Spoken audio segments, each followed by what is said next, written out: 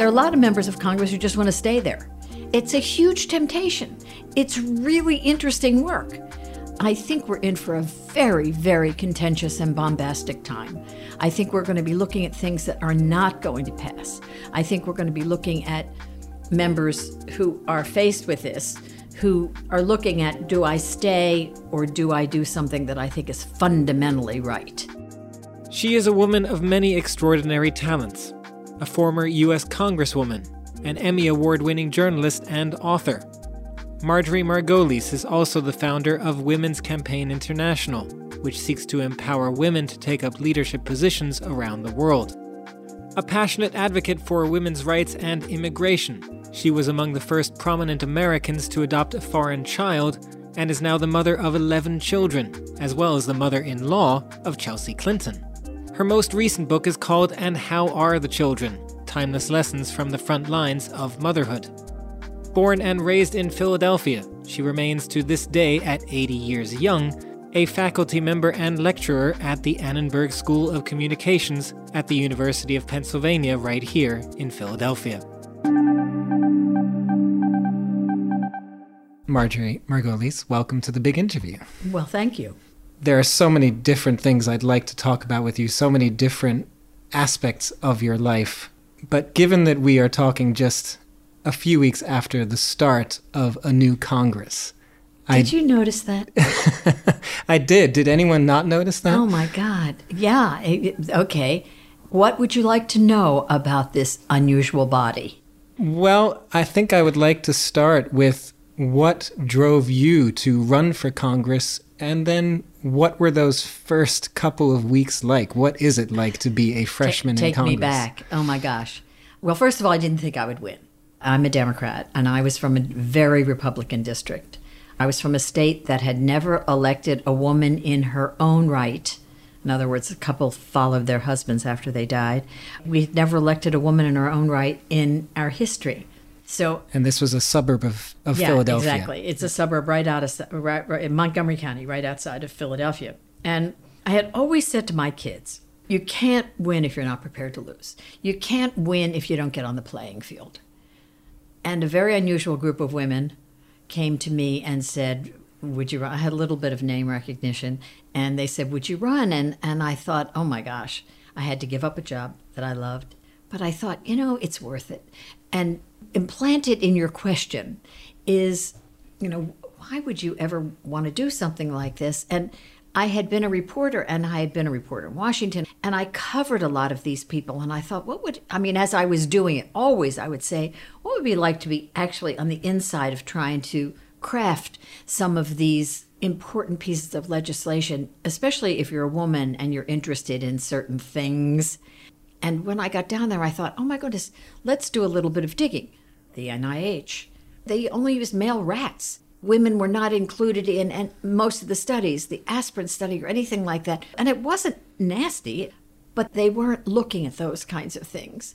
And I thought that it was the year of the woman. It turned out to be 92. We doubled the number of women in Congress. It wasn't a large number, but we doubled the number of women. There were 23 of us new ones. And we thought that there was something that we could say without being bombastic, that we could look at it and say, wait a minute, you are more than half of the members of the population. Do you think you could give us a chance to, we passed gun control. There were so many things that we passed. A choice was terribly important. I mean, I could go on and on and on. But that was when we got there was a lot of, let's look at this without turning people off, which was a challenge.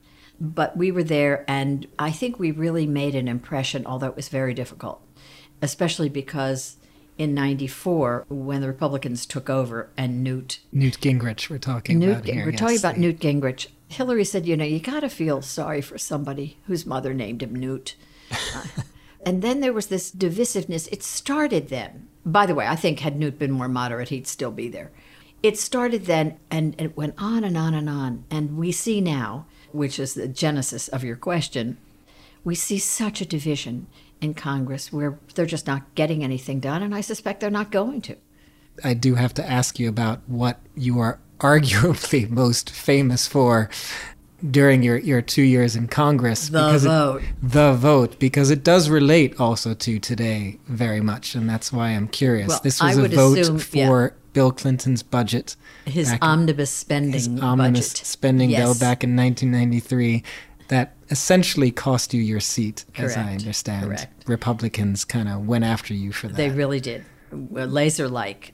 Yes.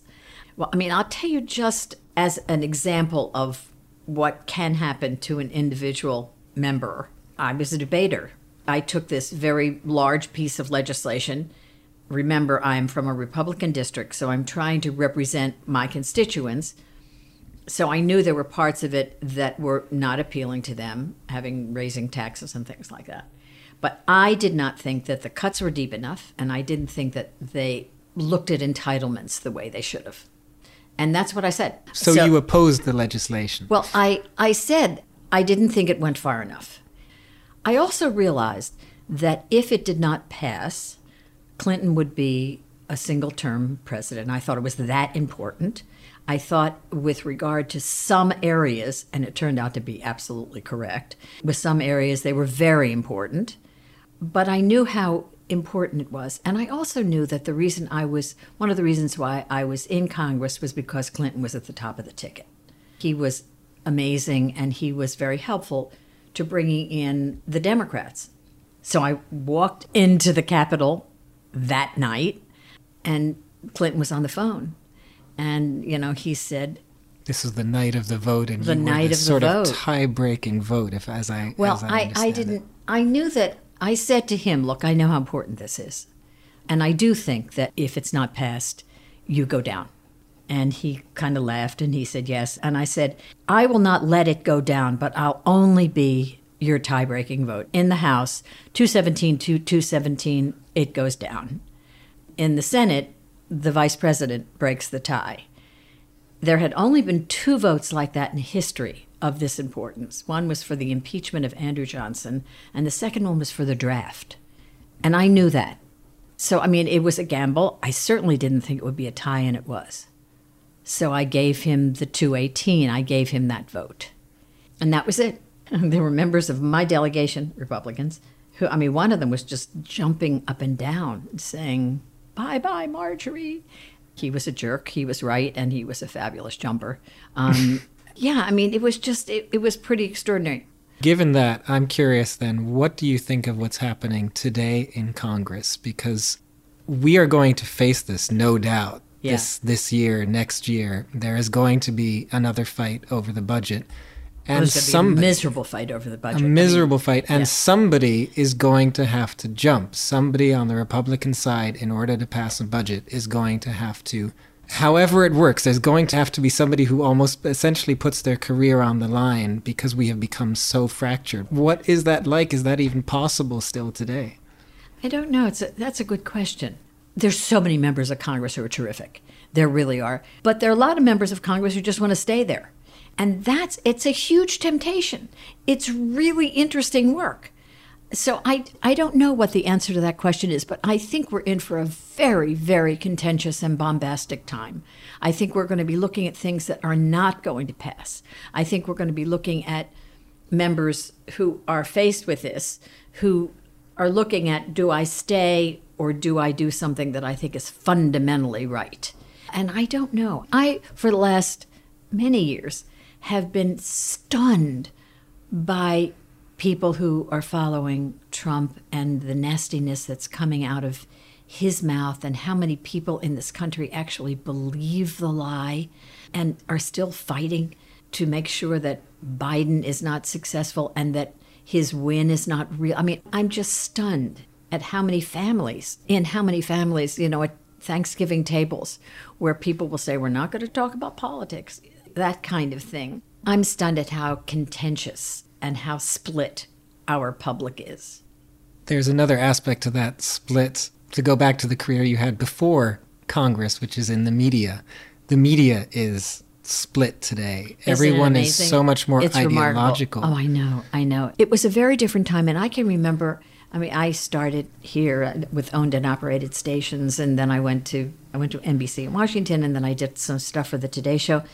But it was at a time when by the time the nightly news went on, there was a real effort to get both sides, whatever that means. I mean, sometimes there wasn't both sides, but for the most part, there was an evenness to it. Now, with the news, with MSNBC and CNN and Fox and everything like that, news is breaking all the time, and sometimes there isn't the kind of interest that there should be in getting both sides, than the evenness. I think that's what bothers me more than anything else. When I was covering the news, I really did try. I really tried to make sure that the other side, even I would go to an interview with somebody who was, I'll give you an example, anti-choice. And often they would say to me, thanks for being so even-handed. And one can imagine, I am wildly pro-choice. I mean, I think that women should be able to make the difficult decision with regard to any kind of health care, et cetera. But I really tried to see both sides. There's much, much less of that now. And I know that there are a lot of journalists who are even-handed and want to get both sides, and more power to you. But I think with cable television and the instantaneousness of news, it's a real challenge. You are mother-in-law to Chelsea Clinton. Yes. You have a history with the Clintons. Yes. And I'm just wondering, what were your impressions of Hillary Clinton's campaign in particular, and that 2016 campaign with Donald Trump, which really was such a seminal moment It was. in our history? It was, I agree. I did a lot of campaigning for her. First of all, she really is an extraordinary person.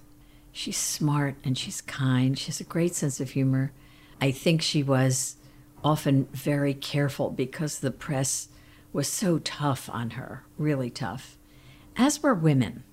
I think that there were lots of reasons why she lost, although I was stunned that she did. But let's talk about women in my generation. We were asked to kind of at the dinner table, the assumption was you go to college, you'll meet your husband, you'll have children. And there were lots of women like that out there. And a lot of us found the same thing. Our kids left, we divorced or we're fired or whatever it was. And Hillary's going to be president of the United States. If you ask pollsters, I did a lot of this because I was really curious, what's the hardest thing to measure? They will tell you with women, it's jealousy. It's off target, by the way. I mean, and there are ways to figure out. I teach classes like this. I mean, one of the more interesting ways to figure out what the real numbers are, and they're off by about 6 or 8%, by the way. At the very end, if you ask her, what would your neighbor do? You get more of the real number. It's fascinating to me. I think one of the reasons why Hillary did not win is because women didn't like her. I mean, of all ages, as much as they should have, and they should have. And a lot of it has to do with who the heck does she think she is. Women are always kind of, you should have known what he was doing. They get the short end of what their husbands do if they do something that is wrong. And of course, you always heard, she should have left him, and he's such a gem. He really is. Did he make some mistakes? Sure. But she's blamed for what he did. And the men are not usually blamed for what the women did. The women do. I think she ran a very good, very tough, interesting campaign where she made mistakes for sure, but there was a compilation of things that were running against her. I think she's terrific. And she's a great grandmother. Although when the grandchildren come in, there's a hi, Grandma. And then when he walks in, it's Pop up. I mean, they just go crazy because he's a doll. He is a charm bomber, as you well know. And he's terrific with the kids. Well, I do want to get to your kids as well. But before that, just to stay on this in a different way, you are also head of Women's Campaign International. Is there something about women leaders in America that is different from other places? Do you actually think it might be harder for women to break the highest glass ceiling in the United States than elsewhere? We have seen women leaders in other countries. I'm sure your organization has worked towards many of those. What's the difference? Why has it not worked out here? I do not know the answer to that question, and I have thought about it a lot. I don't know.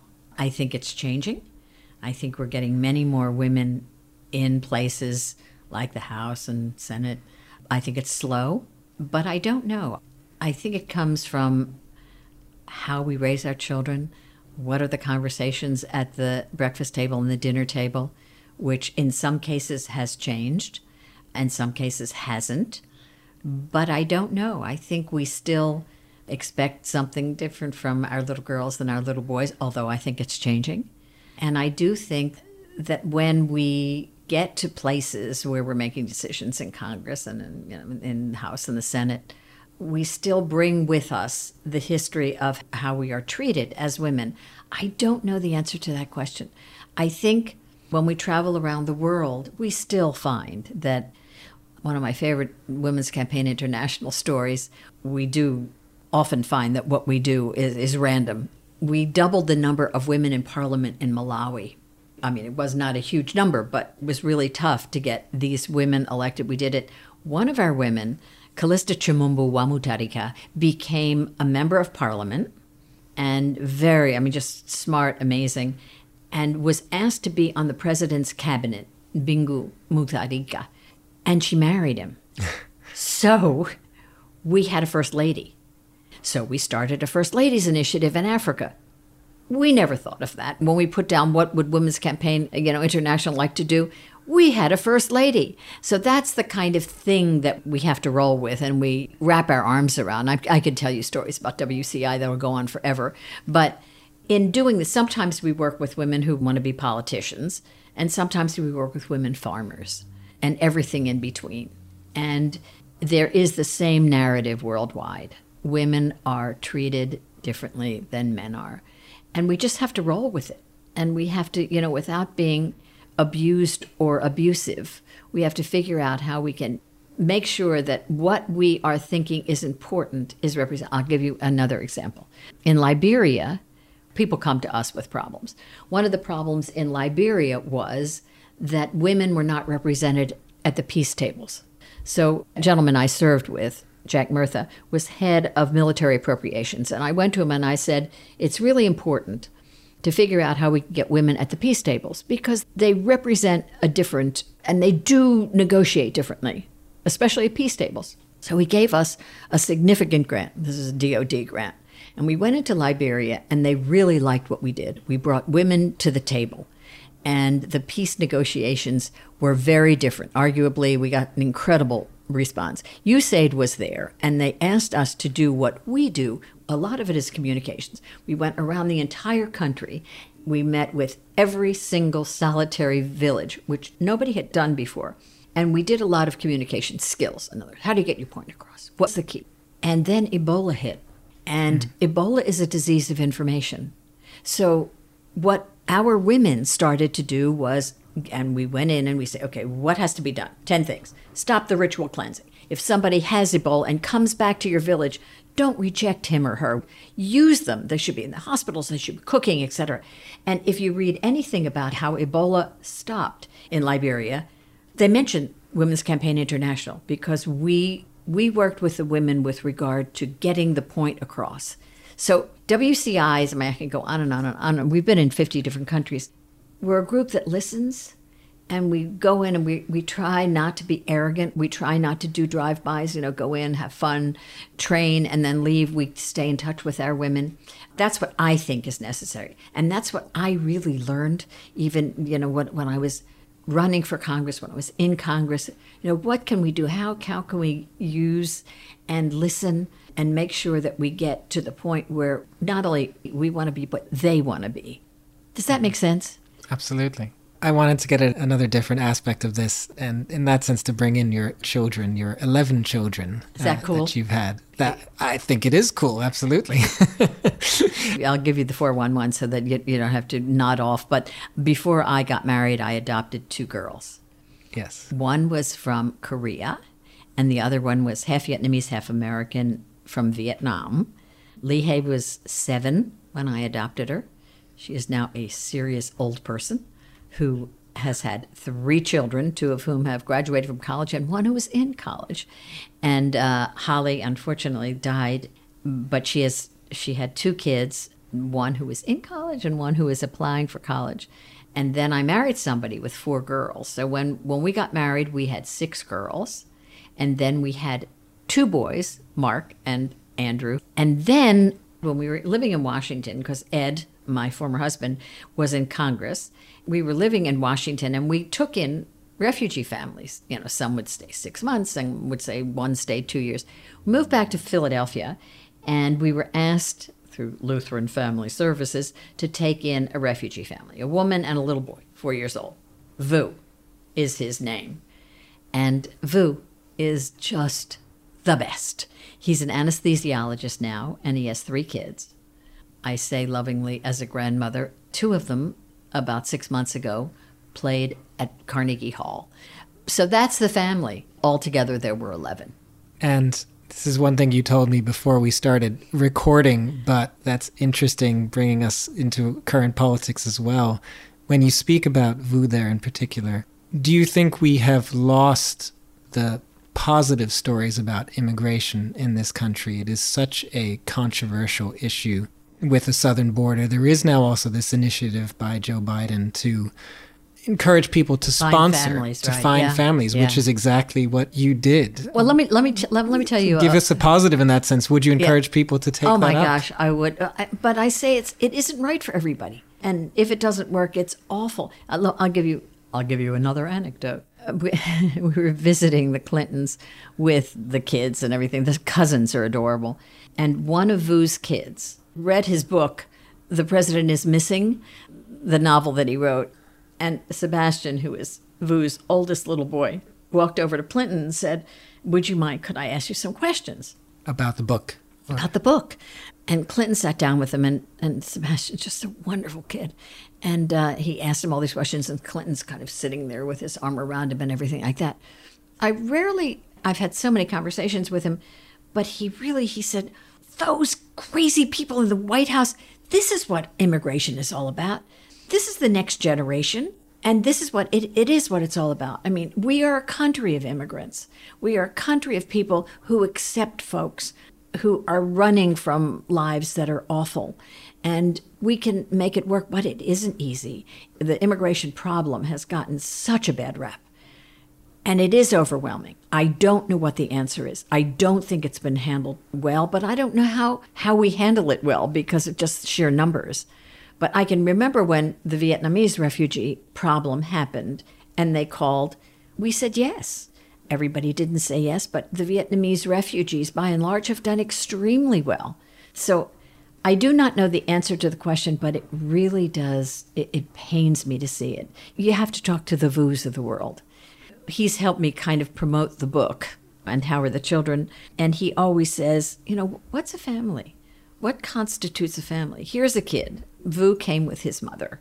He came, interestingly, with a cousin of his and an aunt. Vu's mother, Mrs. Shu, said she wasn't going to swim ashore. It was a couple 100 feet because they didn't know how to swim without a tire. They gave her a tire. They didn't have one for the aunt. The little boy drowned. His cousin drowned. And Vu asks, what would have happened to me had my folder been on a different desk that day? Had there not been a tire? And then his conclusion is, what makes a family? We are definitely a family with this strange conglomeration of people who get together with all of the cousins and everything like that. What is a family today? And I think that we should try to expand that and include people who are in need. Do you see similarities to Ukraine today when you speak of Vietnam as well and those days and who was taken in? Oh my gosh. Well, this is a little interesting. Ukraine is different than Afghanistan. Yes. Ukraine, the people really want to go back. Unless they have family here, the people whom we try to help, the women we're trying to help, want to get to places in Poland and Germany or wherever so that they can make sure that they can go home again. In Afghanistan, it's a completely different situation. We're trying to help Women's Campaign International. Big problem is that the women from Afghanistan have been taken off the front page of the newspaper. You don't hear a lot about them, and they're still in incredible need. Ukraine, too, a little bit less, but we hear less about them. We hear a lot about the war, but not about the people, the individuals. WCI is trying to help these folks, it is very, very challenging, especially the women from Afghanistan. Some of our women, the women in our office, have just been killed. One of the ministers who helped us, a male who helped women's groups, was killed. We got another minister out with his 6 kids. It's really been nonstop challenging. And we're trying to get in just money to feed these. I mean, these are women who are doctors and lawyers and professors and fabulous. And they literally are in hiding because the Taliban has scared the Jesus out of them. Yeah, it's incredible, really. It really is. What's been happening, yeah. Just finally, if I could, you are, if I may say, have entered the octogenarians. I know it. I know. I just went to Renaissance Weekend, which is this gathering of people who go on panels and everything like that. And David Gergen stood up and he said, 40 is the new 30, 50 is the new 40, 60 is the new 50, 70 is the new 60, and 80 is 80. And I know exactly what he's saying because they were talking about whether Biden should run again. Which is why I'm asking you to. Is that where you were going? That is where I was going, yes. How clever of you. I don't know. I really don't. I don't know the answer to that question. And I think it's a tough one because I'm looking at our bench as to who could be running, bringing with them the kind of knowledge and sensitivity and whatever, the expansiveness of him. I don't think that we have somebody out there who can replace him, but I do not know. I don't know. I think that the age issue is a big one. How do you feel about it? Well, I'm genuinely more curious from your perspective in the terms of just the energy. How does one maintain? I would be amazed if I had the energy to be president at the age of 80 and above. Yeah. So that's where it comes from personally, but that's what I wonder. Do you too? Can you imagine it? Can you imagine being that busy, having that much responsibility? Well, actually, I have worked with him through the years, and he's remarkable. And I do think that you have seen him perform, and I think he's done an excellent job under extremely challenging circumstances. I don't know the answer to that question, but it's a good question. And I think it will unfold. I don't know what's going to happen. But, I mean, we're talking about how old will he be when he... I wish I knew the answer to it. I have, as I said, through the years worked with him. He's remarkable, and I think he's still remarkable. But I don't know. Well, we'll see what happens in the next couple of years. But Marjorie Margolis, thank you very much for joining us. Thank you for asking me all those thoughtful questions.